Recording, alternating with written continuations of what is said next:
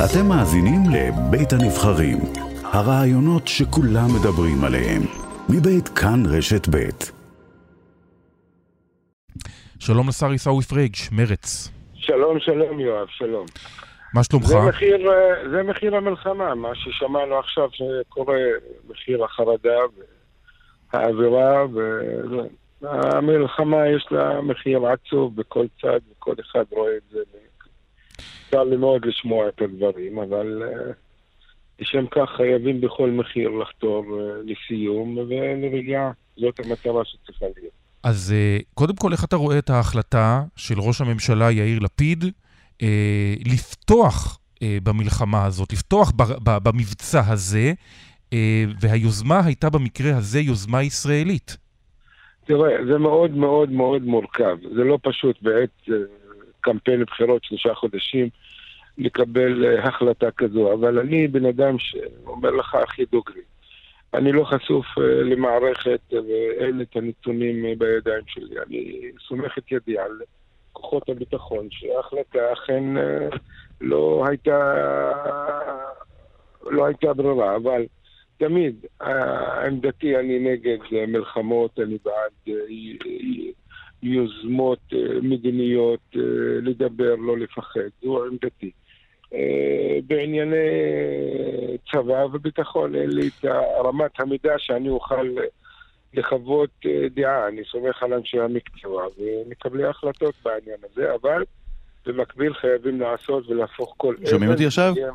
לסיים את המצב הזה. שומעים אותי? אני רוצה, עיסאווי, להשמיע לך קטע מתוך ראיון שקיימנו לפני 1 ו3 חודשים, רגע לאחר גמר מבצע שומר החומות, יומיים לפני שהושבעת להיות שר בממשלת ישראל.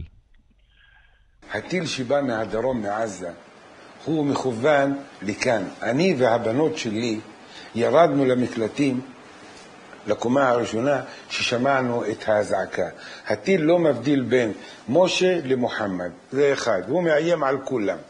אם ישראל תותקף, אתה תראה את עצמך מרים את היד כמגנם של תושבי כפר קאסם. כל מדינה זכותה להגן על עצמה, כולל מדינתי, כולל ישראל. נקודה. אבל אני תפקידי כחבר ממשלה לגרום לכך שלא נגיע לנקודה הזו. עכשיו עיסאווי, אני חותם על כל מילה שאמרתי אז. אמרתי, לבי עם האישה ומסדירות ותושבי סדירות שחווים את מה שחווים. יכול להיות שכפר קאסם או כל יישוב אחר יהיה בטווח ויחטוף אותם דברים. אני חותם על כל מילה. אבל עכשיו זה מבחן המציאות. עכשיו אתה חבר בממשלה שפועלת כנגד בני עמך שנמצאים מעבר השני של גדר ההפרדה, מעבר השני של רצועת עזה. איך אתה מרגיש עם זה? תראה, כל תחושה של מלחמה היא תחושה לא טובה. זה לא משנה משמי עיסאווי או שמי משה או שמי יואב. אין בן אדם שרוצה מלחמות, אין בן אדם שרוצה הרג, אין בן אדם שרוצה חרדה או הרס. בסדר? זה אחד. התחושה לא טובה, אבל כמו שאלו בני עמי, גם ישראל, אני חלק מהמדינה וחלק מהחברה הזו. אז אני צריך להיות הגון. אני דוחף למצב בכל כוחי של הידברות, מפגשים. בממשלה הזו לא הצלחנו, אני לא הצלחתי, מרץ לא הצליחה, לגרום למצב של חידוש מגע ונתן אופק מדיני. אבל ממשיכים, מה לעשות? אני מדבר איתך הכי דוגרי. אני רוצה אבל שתגיד לי, אם אתה יכול להזדהות עם הדברים שמפרסמת המועמדת לראשות מרץ, חברת הכנסת לשעבר זהבה גלאון, שאתה מאוד קרוב אליה. היא אומרת בהודעה שהיא הוציאה היום, שסבבי הלחימה של השנים האחרונות לא הסירו את איום הרקטות והפצמרים, ולא הביאו ביטחון ושקט לתושבי הדרום. זה הזמן לעצור את הלחימה, לפני שיפגעו עוד חפים מפשע, לפני שהסיפור יסתבך, והיא קצת עושה איזושהי השוואה בין המשפחות שרצות למקלטים לבין עוד חפים מפשע שנהרגים בעזה. לא, אני חותם על כל מילה שזהבה אמרה, היא צודקת, ואין השוואה ולא תהיה השוואה. אסור שהמלחמה בעזה תהיה נגד האזרחים. נקודה. אסור, בשום פנים ואופן. המצב, הלחימה, אתה במלחמות, אתה יודע מתי אתה נכנס, אתה לא יודע מתי אתה יוצא, ומי משלם את המחיר? מי משלם את המחיר האזרחי. לשם כך, מה שאנחנו אומרים, ונמשיך להגיד, וגם אני כחבר ממשלה שמגבה את ראש הממשלה בכל צעד, אני סומך על שיקול דעתו. על תפקידי ללחוץ שלא רוצים מלחמות, לא רוצים מבצעים. זה תפקידי. כמה זמן מרץ תוכל לתת גיבוי לממשלה הזאת? שמענו גם את חבר הכנסת מנסור עבאס, יושב ראש רע"מ, מגבה במידה מסוימת את הממשלה בפעילות הזאת, ואומר בענייני ביטחון אין הבדל בין ממשלת ליכוד לבין ממשלת לפיד בנט. מנסור עבאס מכיר את גבולות הגזרה שלו, יודע שהוא לא יכול להשפיע על מדיניות חוץ ומדיניות ביטחון, אבל גם צריך להגיד את הדעה. אפילו שאתה לא מצליח להשפיע, אתה צריך להגיד את דעתך, דעתי היא כך וכך וכך.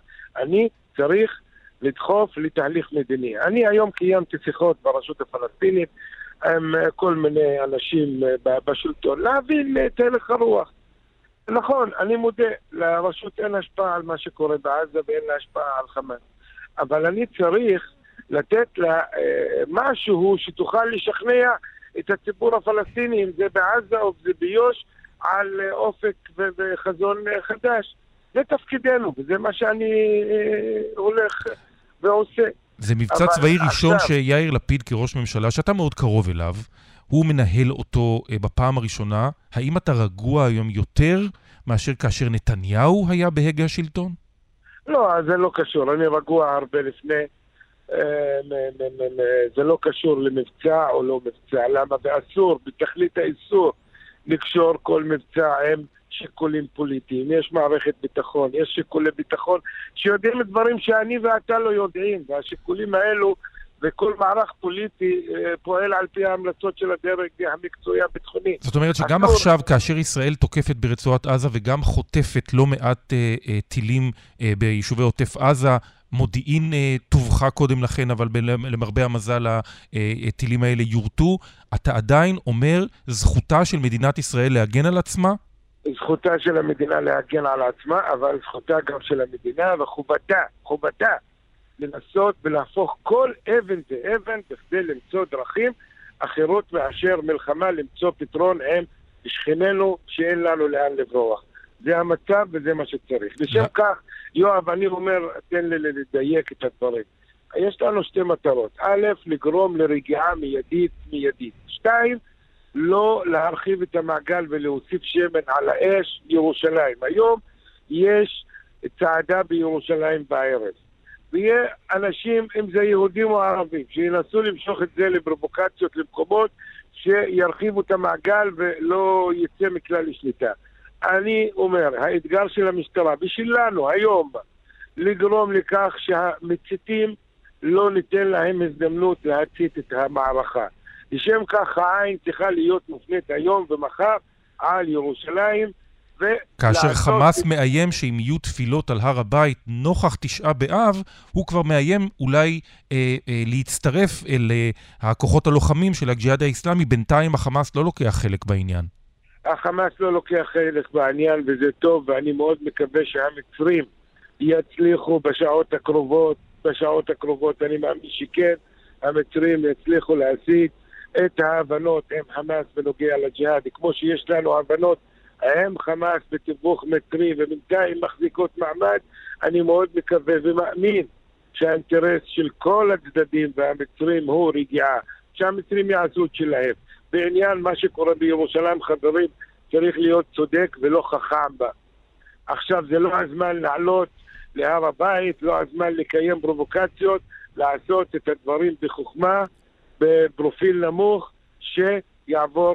אני מניח ששותפיך לתוך הקואליציה, השותפים שלך בקואליציה הנוכחית, לאו דווקא יסכימו עם העניין הזה שדווקא ביום הזה אין לעלות להר הבית. אני מניח שאנשי ימינה, בראשם נפתלי בנט, בוודאי שלא יתמכו באמירה מהסוג הזה.